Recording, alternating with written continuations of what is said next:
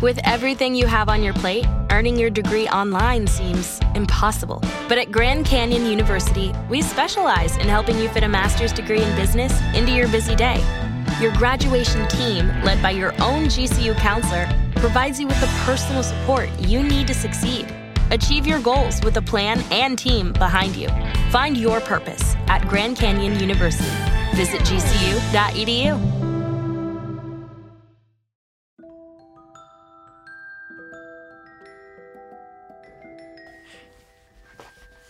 Hey friends! Look, we got a new little setup going. Welcome to the Dark History Library.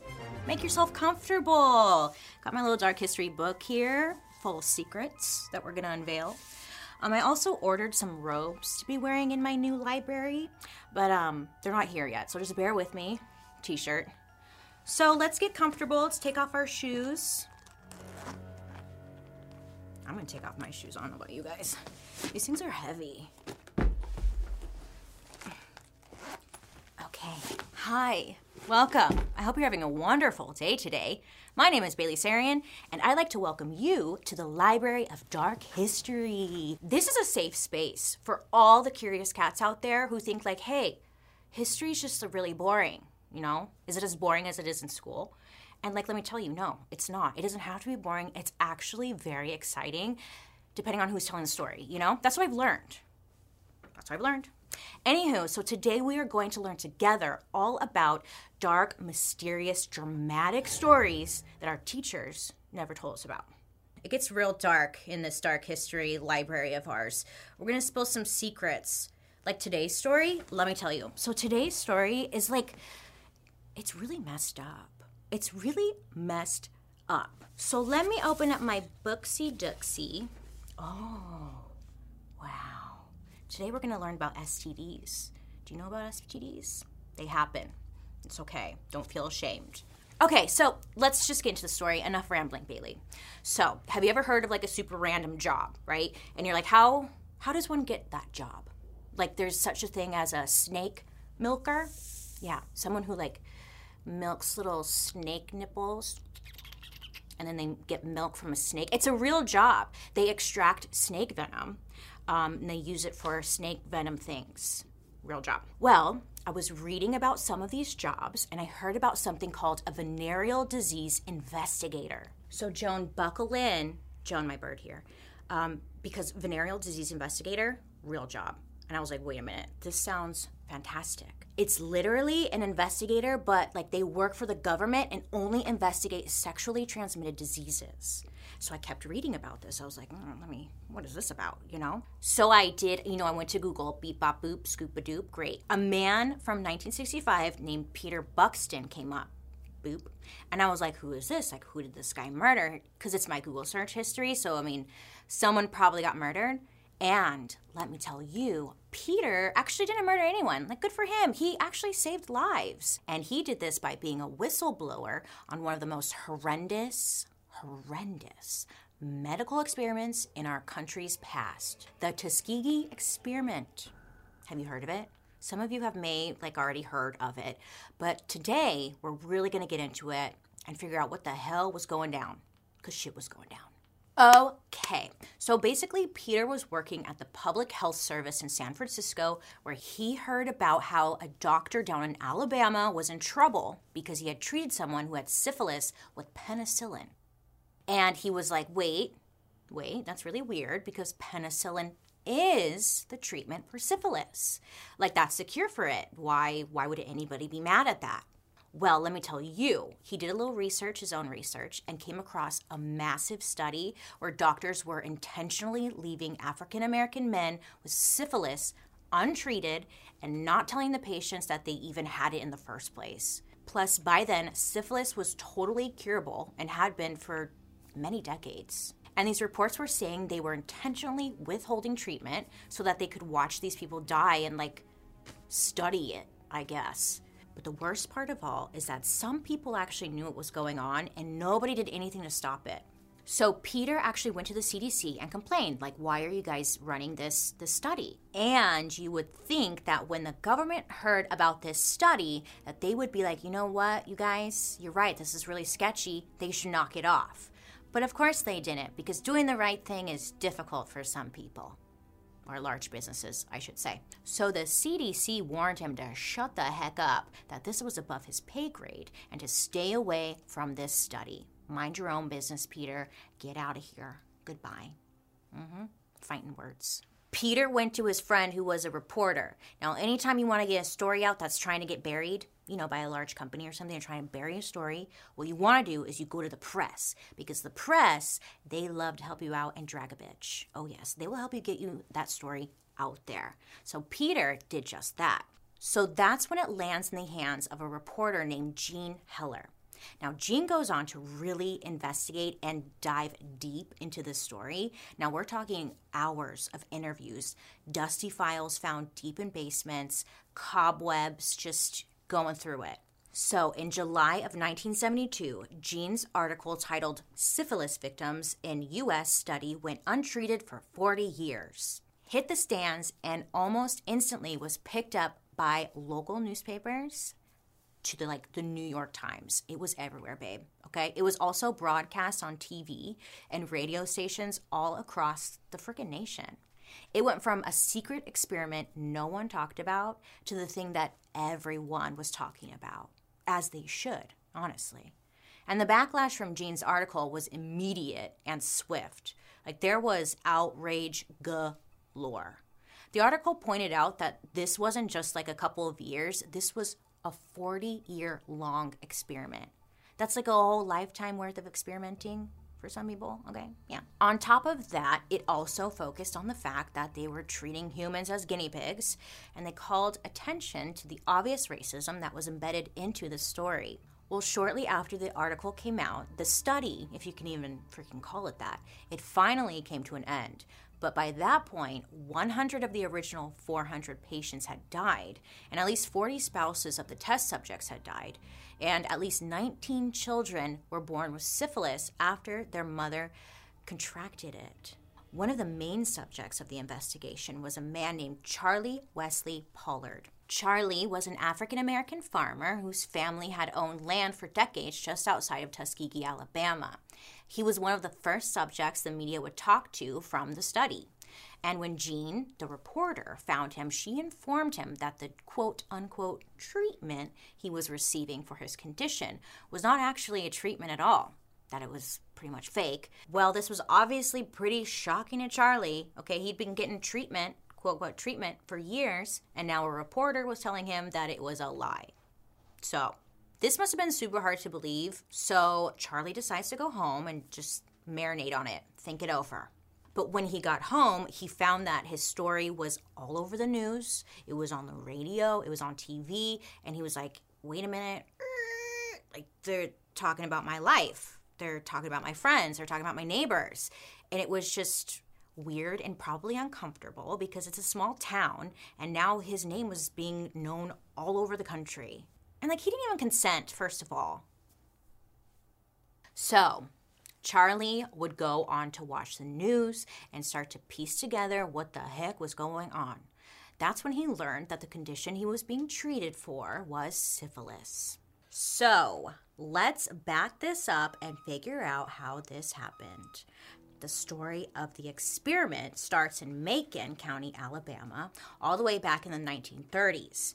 Now, Macon, it's kind of like bacon, but it's not. It's Macon, was a county that was primarily occupied by African Americans. In fact, it was 82.4% black because slavery had ended in 1865, and it was just 65 years prior. So people growing up in Macon County likely had family members who experienced life in America under slavery. So slavery was abolished, right?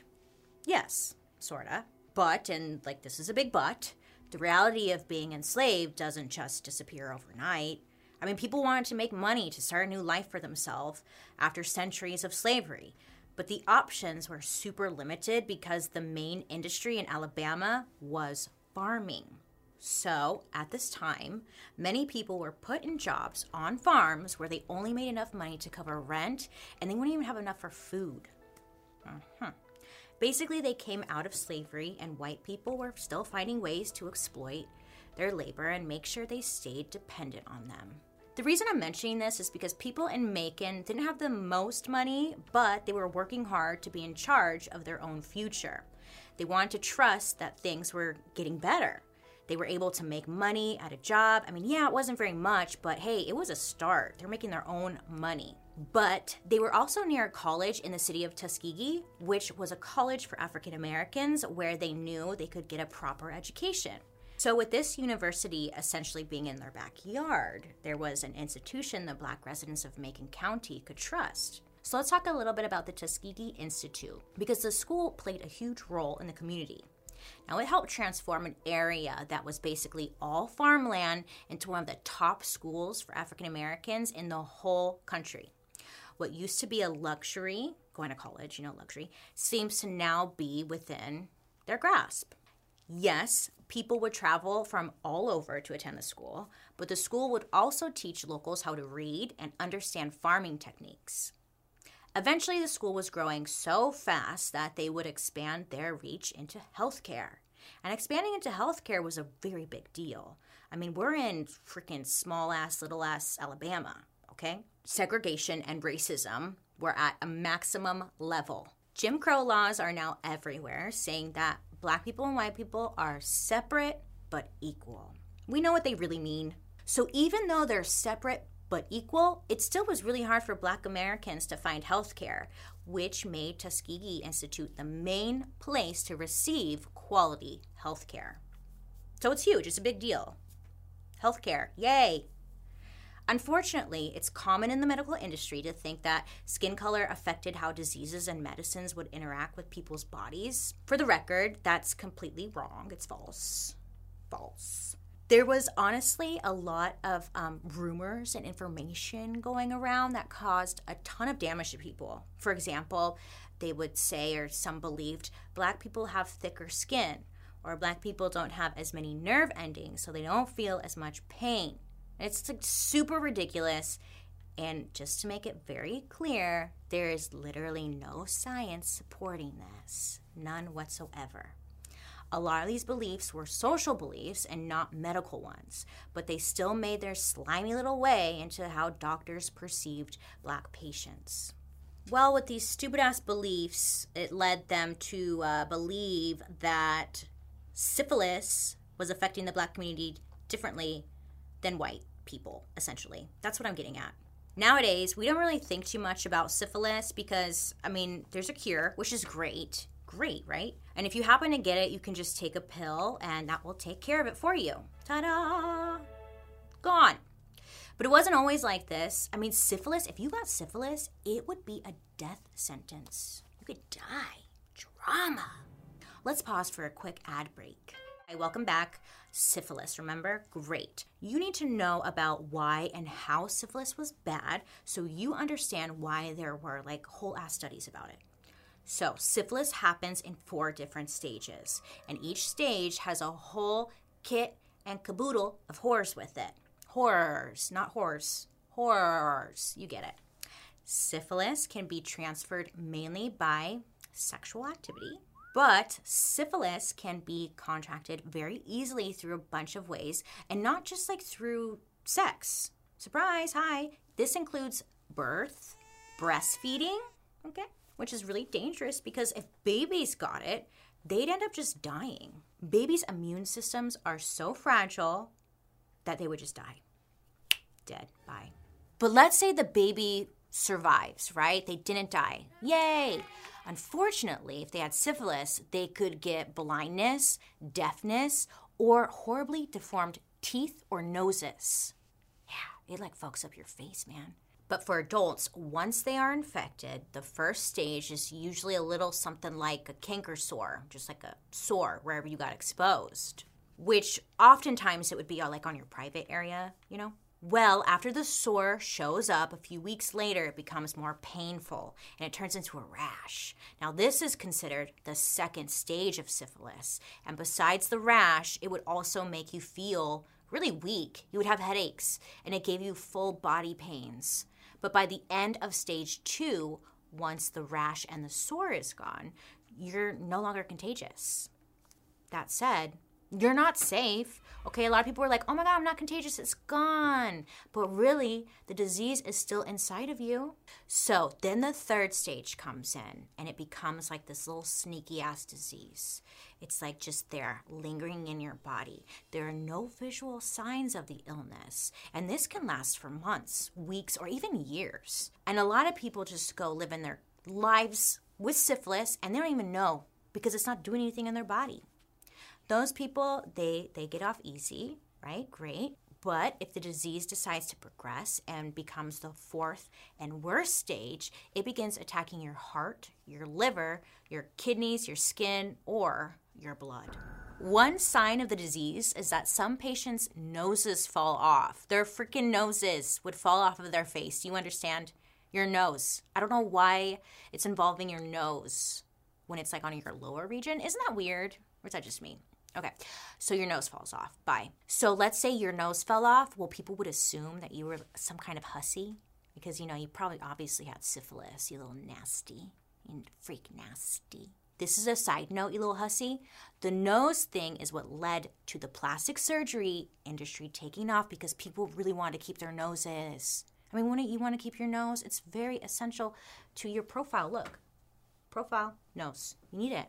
Anyways, back to syphilis. So eventually it would lead to organ failure. And when that happens, babe, you're unalive.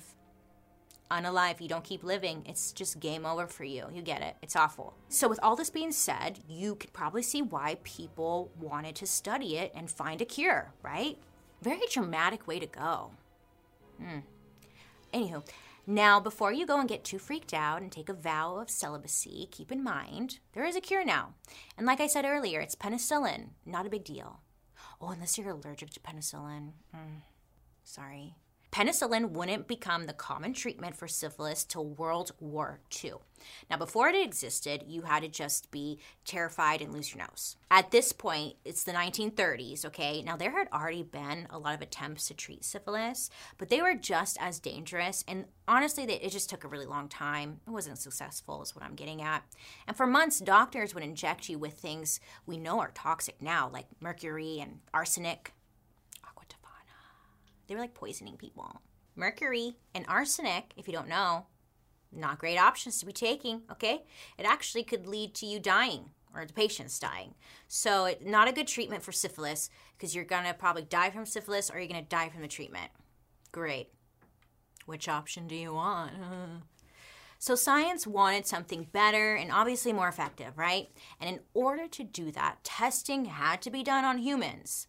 And up until then, most testing had been done on white people, and very little testing had been done on the black population in America. Remember, they believed that disease would affect them differently. So they believed the same thing with syphilis, okay? See, a lot of doctors, they had this sick idea that being white meant that you were healthy, right? You're white, you're healthy, you're great, cool. And every other race, they weren't good. They were not healthy, and they needed help.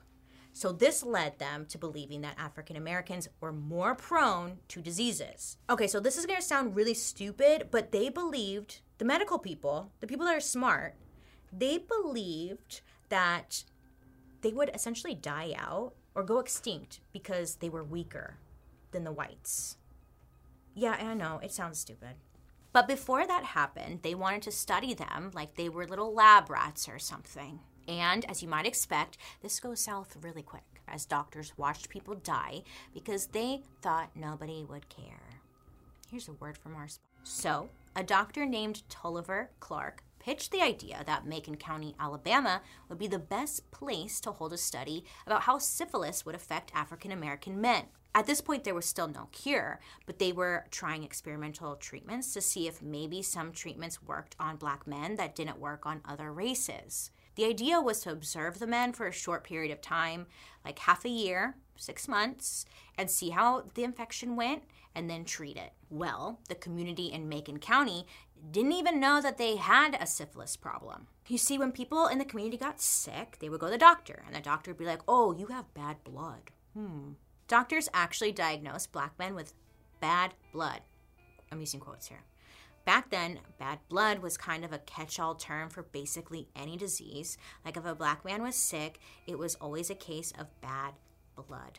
Sometimes it was just fatigue. Sometimes it was actually syphilis.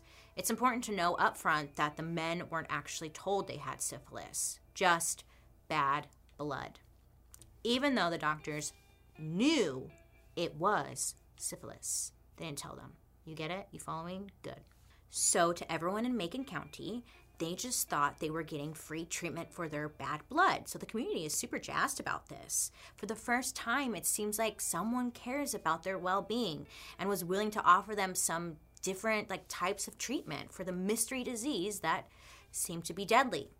And these doctors came through and offered to help them for free. And for Macon County, where poverty was everywhere and wages were incredibly low, free health care sounded like a real nice gift. You know, it would actually sound nice now, wouldn't it? The treatment the men were offered was a combo of aspirin, vitamins, and iron supplements. It doesn't sound like much because it wasn't trying to be much. It was just supposed to make them feel better for a little bit, but the doctors knew it wasn't going to make a difference against, let's say, syphilis. You can't treat syphilis with vitamins, FYI. It was honestly just for appearances, so they could be like, look, treatment, a solution for you, here. Well, let me tell you, after a while, people would start to get a little suspicious of these doctors. Like it didn't really seem anything was getting better for them, so interest started to fade for the people around Macon. That's when the doctors would bring in their secret weapon, an African-American nurse named Eunice Rivers. Eunice worked at the Tuskegee Institute and became part of the syphilis study in 1933.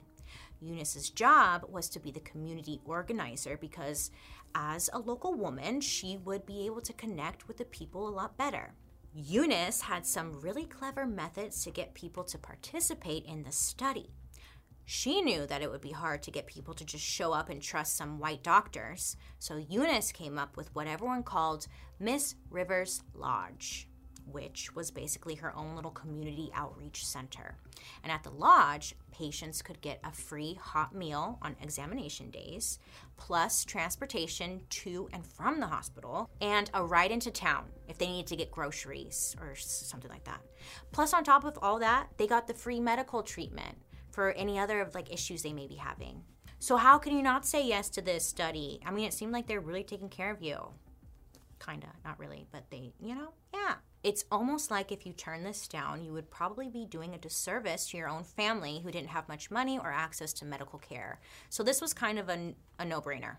Eunice would also provide a burial insurance program a few years into the experiment where if a participant in the study died, funeral benefits would be paid to surviving family members. Well, doctors loved Eunice's burial insurance program. Let me tell you why. Because when the patients died, the hospital would be allowed to dissect their bodies before burial. Now, of course, the doctors didn't tell Eunice's part. They just told her to keep bringing the sick people in. Bodies! A side note about Eunice, we shouldn't really blame her for any of this. A lot of people today, they would say that she was complacent about what was happening. But whether she actually knew what was going on, she ended up being an advocate for all the people involved. Eunice would always stand up to the doctors and force them to treat the patients with dignity. And maybe she knew what was going on, maybe she didn't know what was going on, but what we do know for sure is that she saw a way to help get government resources like food, basic health care, and transportation into her community, and she utilized it. I don't think we can call Eunice a hero or a villain, maybe somewhere in between.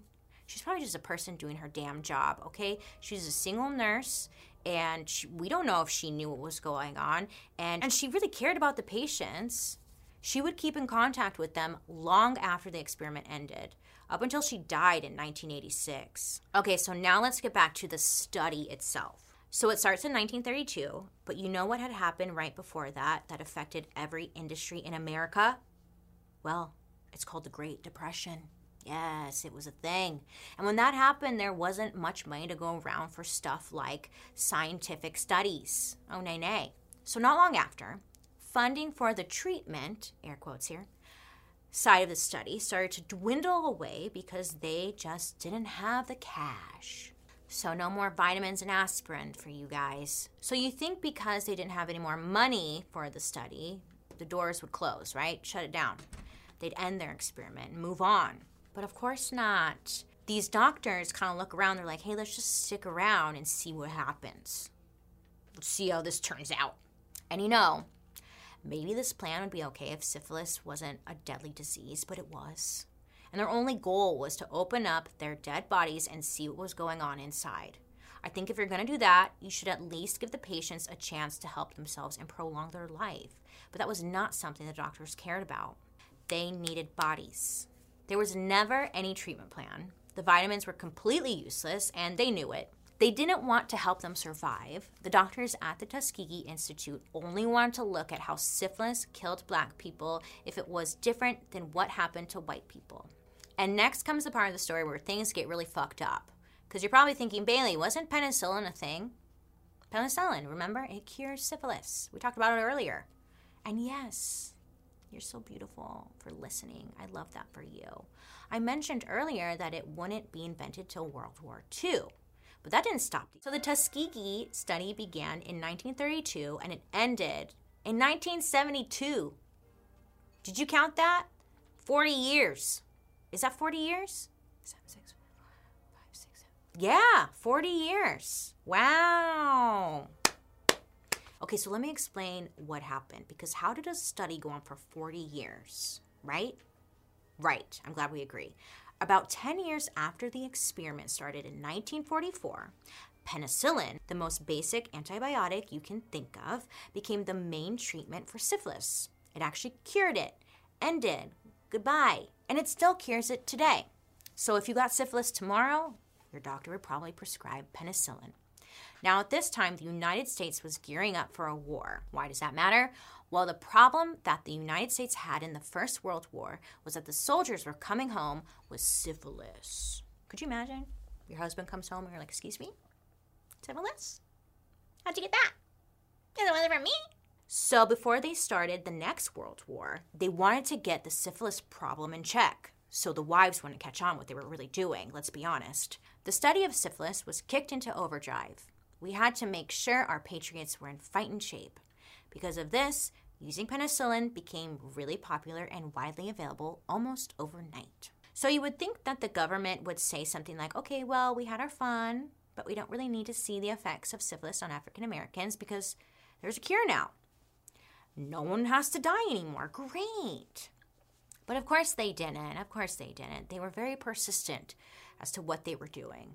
And this is what is so dirty about the whole damn story. Not only did they still not tell the patients that they had syphilis, but they didn't even give them the cure for this deadly disease. You know what's really interesting about this? Are you listening? There was another group doing unnecessary experiments on humans right around the same time the government decided to continue the Tuskegee experiment even after a cure was available. Okay, so I'm going to bring up Nazis, and you're probably like, where does that come in? But I know it sounds random, but I promise it's relevant to this story. It's because the Nazis would perform medical experiments on prisoners in concentration camps. I mean, it was freaking horrible. They would do crazy stuff like take people to high altitudes to see how far they could survive when parachuting from a plane. I know, it sounds so extra. Like, why do you need to know that? What kind of research is that? Or they would leave them out in the freezing cold to see how long it takes to freeze to death. I guess they just wanted to know what was going on, you know? Sometimes they would give them a disease and see if they could come up with unique cures for it. Sounds familiar, doesn't it? Sounds similar to little something going down in Alabama. So when the war ended, the Nazis were actually held accountable for something called the Nuremberg trials. And the entire world put Nazis on trial for all the horrific things they did throughout the war, including these super fucked up human experiments. From these trials came something called the Nuremberg Code. This code basically was a set of rules that a bunch of countries agreed to, including, the United States, who were basically leading the charge. The Nuremberg Code covered a basic set of rules about insanely evil supervillain crimes. Because we hadn't had to deal with anything like the Nazis before, so they were like, hey, we need to get some ground rules in here. because this is new and we don't want it to happen again. One of the things that was outlined in the Nuremberg Code was something called informed consent. This means that anytime a doctor wants to perform any procedure on a person, they have to, 1, inform them about what it is and what will happen to them, and 2, get their consent to go through with it. Simple, right? Okay? And the whole world pushed for this, and the United States fully signed on in 1953. So essentially, the United States was acting like a backstabbing Barbara because they were playing the world's cop by saying like, hey, Nazis, what you did was bad. Shame. Shame. But what they were doing in Tuskegee was exactly the same thing. Okay? They were doing the exact same thing, performing medical experiments on its own citizens without getting consent from them. Backstabbing Barbara. Bitch. Don't worry, it gets worse, you guys. She keeps backstabbing. Okay? The government doctors in the Tuskegee experiment made the patients promise that they would not receive any type of medical treatment outside of the Tuskegee Institute. They wanted to make sure nobody would accidentally find out that they had syphilis. Could you imagine? If you went and found out you had syphilis, you're like, wait a minute, what? What'd you say? I've been taking vitamins, though. What? It just wouldn't be a good look. And they also don't want them to get treated for any other illness because maybe it could impact the progression of the syphilis. The main goal here was to make absolutely damn sure that these people would die from syphilis. That was the goal, okay? So the government would reach out to other doctors in Macon County and give them a list of the study's participants and tell them that they should not treat them. So like other people are in on it. And back in 1940, they would expand to the entire state of Alabama. Oh, really? Yeah, they did that. There was a literal list with names on it that told the medical profession to refuse treatment to human beings. Like, what the fuck is going on? But get this, some people from Macon County would sign up to fight in World War II, which, thank you for your service. And when you sign up for the military, they give you a little exam to see if you're healthy. And guess what? Some of the people who signed up were participants of the study. And during the exam, guess what? They tested positive for syphilis. Surprise, surprise. They're like, what? Huh? Now, instead of telling them they have syphilis, treating it, and sending them to war, they did not tell them they had syphilis and took them out of the military and sent them home. This wasn't like some weird, forgotten government experiment where it was like one guy who was just off his rocker, just like ruining everything. It was a coordinated effort by the entire medical community within the government. In fact, it wasn't even much of a secret. While the Tuskegee syphilis experiment was happening, the doctors handling it published their findings publicly in multiple medical journals. Now, medical journals, you could actually read them. But when was the last time you read a medical journal? Exactly. Crickets. Nothing. So they're like, yeah, the test subjects can read this in the medical journal. Step 1, where do you get a medical journal? So, people aren't reading it. People have no idea what's going on. And remember, there's no internet. Nobody knows this is going on. If the doctors were smart about it, they probably wouldn't mention that the subjects didn't know they had syphilis and they weren't offered any real treatment. This was about observation and not necessarily treatment. They were observing human beings slowly died as they did nothing. Okay, so if you watched my murder mystery makeup, then you're probably familiar with a thing called accessory to murder. Now, you would think that these doctors doing the study would be considered an accessory to murder. So you're thinking, baby, that's the end of the story, right? No, of course not. This is called dark history. There's always more when you're dealing with government cover-ups, right? So, by the 1950s, syphilis wasn't really a big deal anymore, and the government couldn't control all of the study's participants. So, it estimated that about 30% of the people involved received penicillin treatment despite the doctors trying to prevent that. The researchers insisted that the participants were too stoic to get treatment, which doesn't really even make sense, because what does stoic mean? Thank you. Second of all, we know that's a load of crap because they told them not to get treated, and they told doctors in the whole freaking state not to treat them. But yeah, that's stoic. But in 1965, there was some pushback from the medical community on the Tuskegee experiments. Yay, finally someone's saying something, right? Because remember, they published their findings in these medical journals that some people can find, luckily. And some doctors saw it and they're like, yeah, that's interesting, but there's a cure for syphilis. Do they know that? And at this point, it's the mid-60s. It's middle of the civil rights era. Now, because it's the civil rights era, you think this would be the end. Okay, game over. We came, we saw, we conquered. Let's wrap it up. Goodbye. But of course, it didn't end there. The doctors at the Institute would respond to the criticism and say that most of their patients were in the late stages of syphilis, so the penicillin wouldn't have even worked on them. Now, this is just a straight up lie, okay? They knew it back then, and we know it now.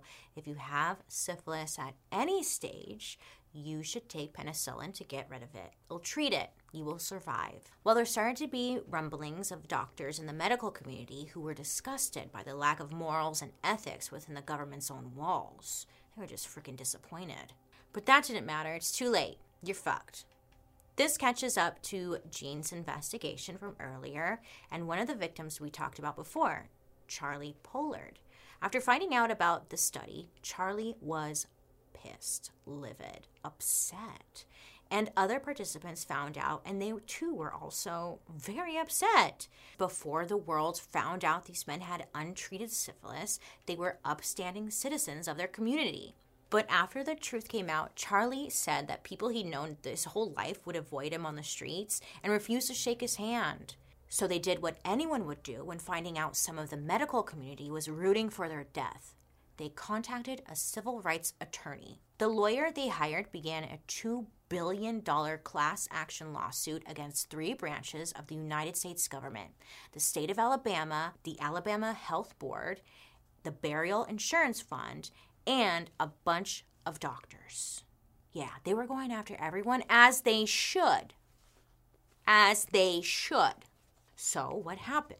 Well, on November 27th, 1974, the parties end up settling the case. So if you don't know what that means, to settle a case, it basically means that one side of the party, they just don't think it's worth going to trial over, honestly, because it'll bring bad PR, honestly. So they probably just don't even want the bad PR. So they're like, we're just going to settle and give you some money. Here, shut your mouth. In the settlement, the judge ruled that the survivors would each be awarded $37,500 and a swift shot of penicillin. Which is fine, but money isn't gonna solve freaking anything. Pfft, give me $1 billion, you bitch. There were payouts for the other victims involved, but just know that most, if not all, the people involved in this, killed by this or impacted by this, they did receive some sort of payout, and they all continued to get free medical treatment from the federal government for the rest of their lives. Which, again, I roll. It's okay, cool, thanks, but that's not going to bring my loved one back from the dead, you fucking assholes. Fuck you, pay me more. Resurrection. Zombies, bring them back. Just like every other one of these stories, some governmental change and apologies came out of this. Great, cool, thanks. Bills were passed. Yeah, we can say that sarcastically because, does it really matter? It does, but it's the United States doesn't even play by their own rules. They do not. Okay? And this was called out very early on. And the doctors even published their findings publicly, and yet it went on for 40 years. And until the public was firmly behind the survivors of Tuskegee, only then did the powers that be own up for their responsibility in it all. In so many stories you hear, America is the good guy. We're always saving the day, aren't we? Wow, yay!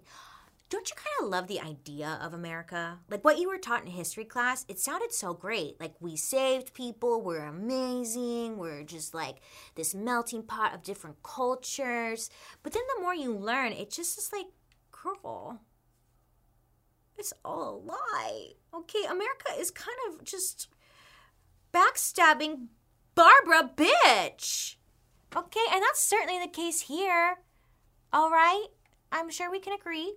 So, I I think it's safe to say that these doctors treated their patients like things, test subjects, not humans. And at any point, this could have been over quickly just by telling the truth. But no, we can't have nice things. Plus, when you think about it, like, what was the point of this whole study? Did they accomplish what they were trying to accomplish? It didn't seem like that, because they found penicillin was the cure for it way before the experiment was over. So, what was the point? Anyone? Thoughts? And these beliefs didn't just go away in the 1970s when this experiment ended. As recently as 2017, a college-level medical textbook was published that had a whole section on how different cultures reacted to medical treatment. The Tuskegee experiment is an example of a problem that runs deep in the United States. Kind of like the birth control story, huh? They were doing something. Sometimes we have to face a horrific story dead in the eyes and just take it in. Stare it down. You know? So that, my friends, is a story about the Tuskegee experiment, which honestly is super fucked up, right? I think we can all agree it's very fucked up. They had the cure for syphilis, so why did they continue allowing this treatment to go on for as long as it did when it didn't need to, right? Great, I'm glad we agree. And what did they accomplish? Unclear motive. Questionable motives, right? So, with stories like today about the Tuskegee experiment, it kind of makes sense as to why a community doesn't trust a certain organization, right? I would love to hear your guys' thoughts. Okay, look, don't be afraid to ask questions. Don't be afraid to get the whole story, because I think we deserve that as people, right? And just because it's all bad news when it comes to like our history, it doesn't mean we're bad people. It means we could be better and learn from it. We could do better things. The more we know, the less mistakes we'll make, right? I would love to hear your guys' reactions to this story, so make sure to use the hashtag #DarkHistory so I can follow along over on Twitter. Anywho, thank you so much for hanging out with me today. You can join me over on my YouTube, where you can watch these episodes on Thursday after the podcast airs, and also catch my Murder, Mystery, and Makeup, which drops on Mondays. I hope you have a wonderful rest of your day. You make good choices. If you get syphilis, don't worry. There's treatment for it. Unless you're allergic to penicillin. Sorry about that. Anywho, talk to you guys next week. Bye! Dark History is an Audio Boom original. This podcast is executive produced by Bailey Sarian, Kim Jacobs, Dunya McNeely from 3 Arts, Ed Simpson, and Claire Turner from Wheelhouse DNA. Producer is Lexi Kiven, Daryl Christon, and Spencer Strassmore. Research provided by Thomas Messersmith and Elizabeth Hyman. Writers, Jed Bookout, Michael Oberst, and Joey Scavuzzo. A big thank you to our historical consultant, Jean Heller. And I'm your host, Bailey Sarian.